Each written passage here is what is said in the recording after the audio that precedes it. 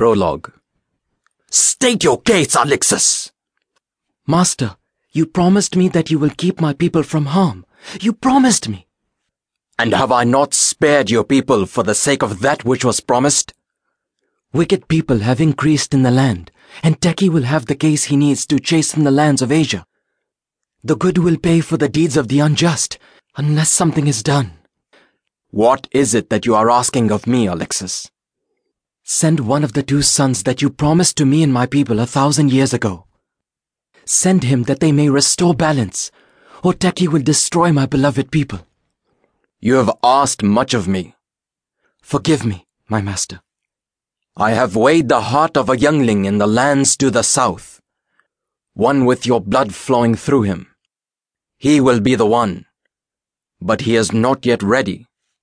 Master, if nothing is done soon, we will lose them all. Men, women, and our children. Will you forfeit all for the sake of one? Very well, Alexis. I shall hasten his destiny. I shall go into the land and afflict the youngling with a burden for the sake of your people. He will become a man of great sorrow and pain, at your request. Yes, master. This is the way it has to be. It was a fair morning as usual. A woman stood in the river washing her clothes with her little boy. From the sides of her eyes, she caught the ambling movement of the old traveler, the same one who visited 2 years ago. He wore a hat so wide that it sheltered the basket he carried on his back. You again, said the woman. Oh, reciprocated a deep tone. The old traveler chuckled. How is the boy treating you? He's getting on well. We were just washing our clothes together. He seems to enjoy helping me. Don't you, son? The little boy nodded, and the old traveler closed in and laughed, extending his arm to ruffle the boy's hair. See? I told you he would settle down. The woman stood on the balls of her feet and angled herself to peep over his shoulder. So what have you got in the basket? Someone special.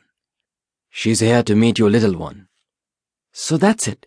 You have brought me another child. As he was about to remove the basket from his back, the old man paused. A blind girl. You do not want her? Oh, no, no. I will take care of her and treat her as my very own. The poor thing. Where did you find her? On a roadside, far from here. Abandoned, of course. Plucked this little flower up from the ground and threw her into the basket of beans. We've been traveling companions for many weeks now. The woman expressed a confused demeanor. But she's such a pretty child, isn't she? Why would... She extended her hands to embrace the child. Just give her to me. Me and Yohanan will take good care of her, won't we, Yohanan? The little boy smiled and nodded with enthusiasm. He seems quite excited about having a new playmate. What is the child's name? Said the woman.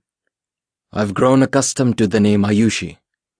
The traveler kneeled down to take the girl out of the basket. Say hello, little Ayushi. This woman will be taking care of you from now on. Ayushi gripped onto his forearms and remained quiet. The traveler chuckled. Perhaps she needs more time. The 2 children are quite the set. They have some kind of special bond. You may not understand this, but it was the will of the heavens to bring her here. You 3 belong together for some reason of fate. The will of the heavens? I've never heard of such things before, said the woman. Yes, as soon as I picked her up, the wind began to blow in the direction of this village. You have to see it to understand. The grass, the trees, everything bending and pointing in this direction. And the moment I got here, it stopped. The woman repaid him with her most delightful smile. Well, I will raise them as my very own. You can be sure of that, old traveler. The man's wide sedge hat tilted up towards the sky.